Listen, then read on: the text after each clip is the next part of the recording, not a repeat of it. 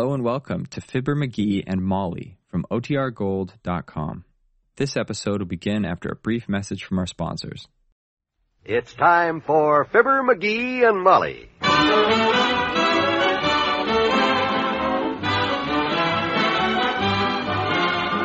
Sundays through Thursdays, NBC brings you Fibber McGee and Molly transcribed. The show is written by Phil Leslie and Joel Kane and directed by Max Hutto.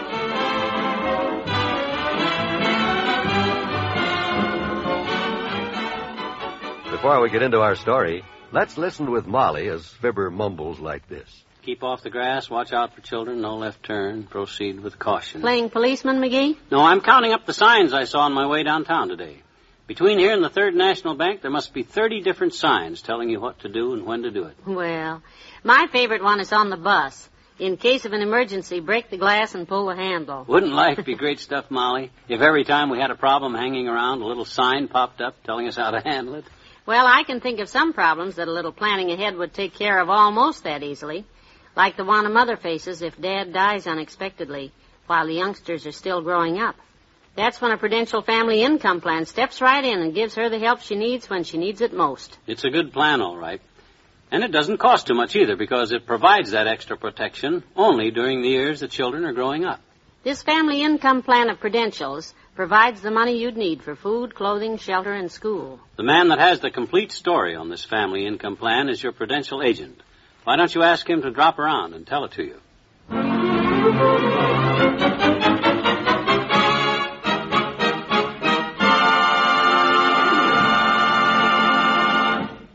Mr. McGee, reading his morning paper, has just run across a very amusing news item. Oh, boy, this ain't a hot one.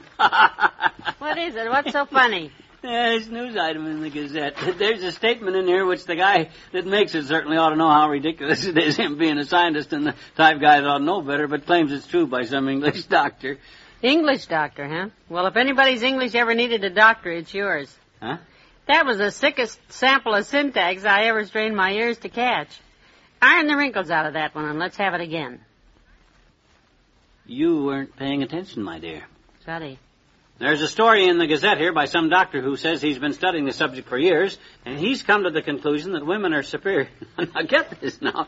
Physically superior to men. Well, I don't know what makes that news. That's been a well-known fact for years. Yeah, Huh? What did you say? I said I don't know what's news about that. It's been a commonly accepted fact for years. Yeah? The only superiority women have got over men, kiddo, is a knack for squeezing a size 16 shape into a size 12 dress. Spoken like a man, my boy.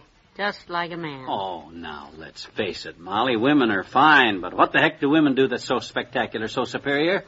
Nothing spectacular at all. Actually, women don't do much. They just clean the house, do the cooking, raise the children, do the sewing and the mending and sometimes the washing, take care of the shopping and a few little things like that. Sure, that's all. Boy, if women had to do what men have to do every day, they'd be so wore out at night the men would have to get our own dinner. And if that ever happened, the men would starve to death. Look, McGee, the average woman on an average day does much more physical work than the average man on the average. Now, for instance, what have you done so far this morning? Well, so far, not very much. But... So far, I've made the beds, dusted the living room, straightened the upstairs, boiled your eggs, and made your coffee. Yeah, but don't forget, kiddo, I just got up. The defense rests. Besides, this ain't an average day for me. You mean you're up earlier today? I don't mean that at all, and you know it. If you had to do the things I do in the course of every day, you'd be the type... And another thing women do is answer the door. Come in. Good morning, Molly. Hiya, fuzzy looking. Hello, Dr. Gamble. Hi, Jumbo. Look, Molly, now here's an example of a man who works hard, and boy, do I hate to admit it. I bet Doc's done more work this morning than a woman ever thought of doing. Have you, Doctor? Been busy this morning? Haven't done a blessed thing. I was so bushed when I got up I couldn't even make my own coffee, and my mother was downtown shopping, so I came over to bum a cup from you. Oh, fine. You big fat point killer. What'd I do?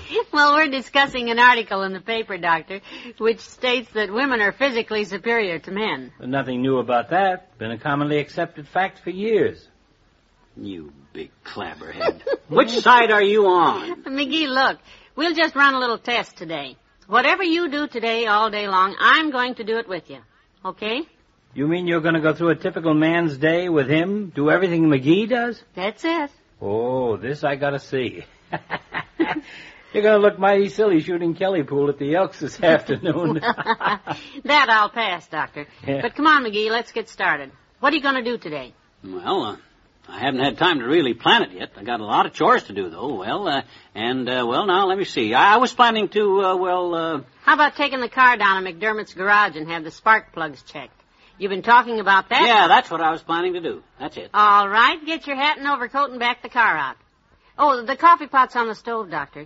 There's plenty left, if you don't mind. Well, you go right ahead. I'll lock the door when I leave.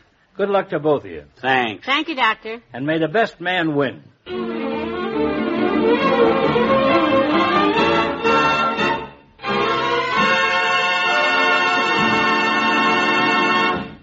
There's more fun with the McGees shortly. What have Viceroys got that other filter-tip cigarettes haven't got? What have Viceroys got that other filter-tip cigarettes haven't got? What have Viceroys got that other filter-tip cigarettes haven't got? Yes, what have Viceroys got? The answer is 20,000 tiny filters in every Viceroy tip. That's right. Inside every Viceroy tip is a vast network of 20,000 individual filters to filter your smoke over and over again. You get only the full, rich taste of Viceroy's choice tobaccos. And Viceroys draw freely, smoothly. So the next time you hear this question, What have Viceroys got that other filter-tip cigarettes haven't got? you know the answer. 20,000 tiny filters in every Viceroy tip. No wonder more people smoke Viceroys than any other filter-tip cigarette in the world. Get Viceroys today. King-size filter tip. Only a penny or two more than cigarettes without filters.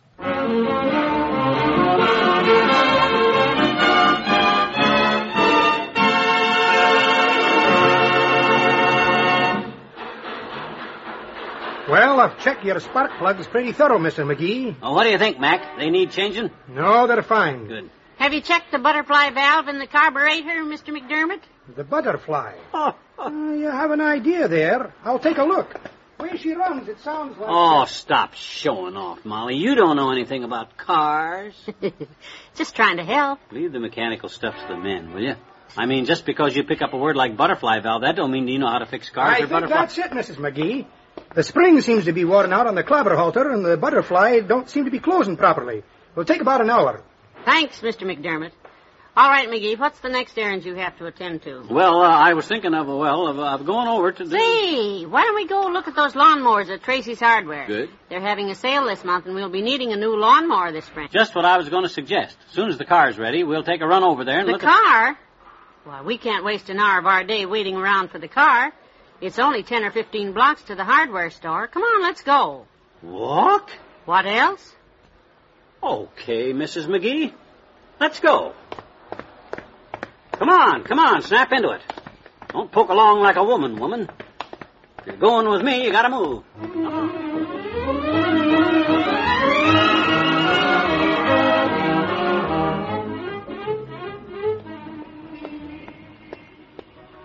McGee, it looks awful for a husband and wife to be walking along the street like this, one of us 20 feet ahead of the other.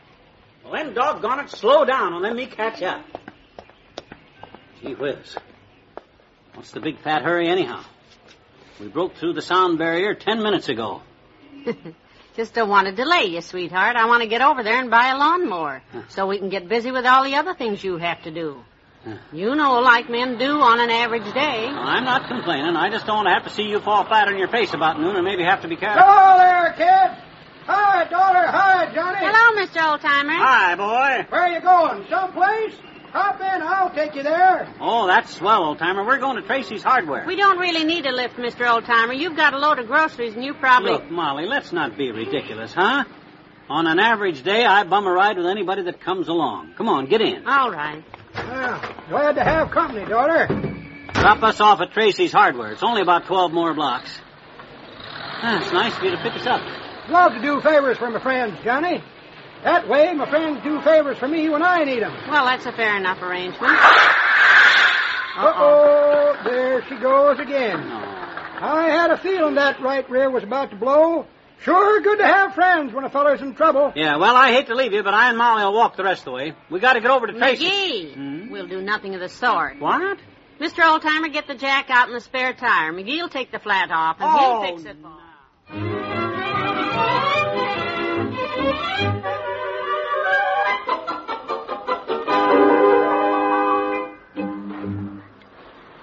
Well, your car's all ready, Mr. McGee. I fixed the butterfly valve just like Mrs. McGee said, and it runs fine. She sure knows her stuff about cars, Mrs. McGee does. Okay, Mac. Just help me load this lawnmower into the back seat, will you? There. It's a beauty. And it's heavy, too. Yeah, well, I'm a little winded. You know, carrying this lawnmower all the way over here from Tracy's. No, McGee, halfway over here. I carried it the rest of the way. Okay, halfway over here. And then changing that flat tire for the Old-Timer. No, McGee, you half changed it. You took the flat off, I put the spare on. Okay, I half changed it. Come on, get in the car. I'll drive home. No, McGee. Okay, halfway home. You'll drive the rest of the way home.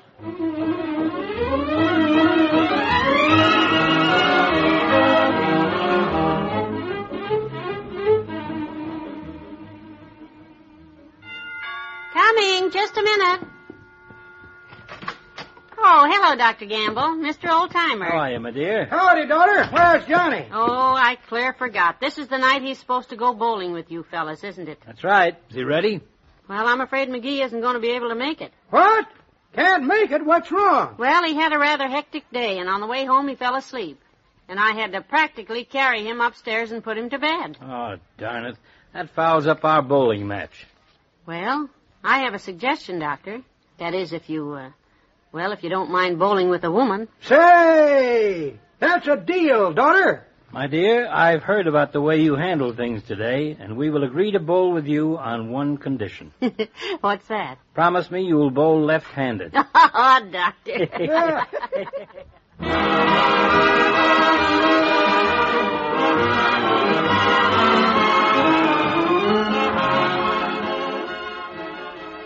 We'll say goodnight to Fibber and Molly in a moment.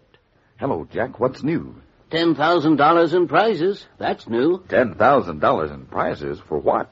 Where? In Better Farming's farm building contest. The magazine and the National Lumber Manufacturers Association are offering farmers $10,000 in prizes for the best ideas in improving farm buildings.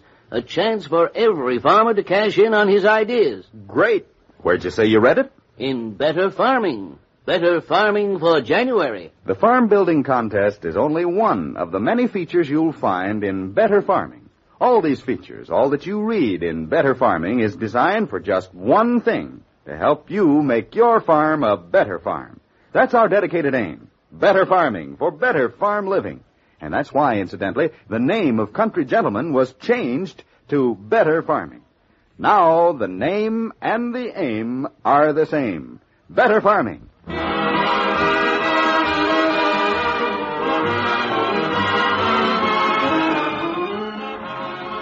So I had myself a good rest, and then I got to thinking this thing over, Molly. The way I see it, it don't matter which is superior, men or women. It don't matter. I thought you'd see it that way. Men are men and women are women. So? So. That arrangement's good enough for me. How'd you make out bowling? One. Good night. Good night, all.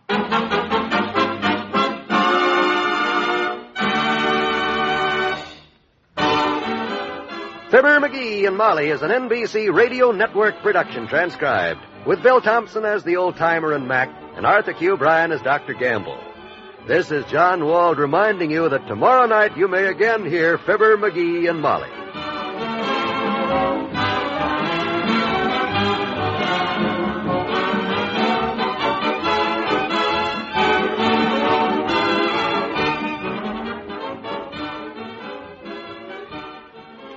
Join the great Gildersleeve and all his friends tonight on the NBC Radio Network.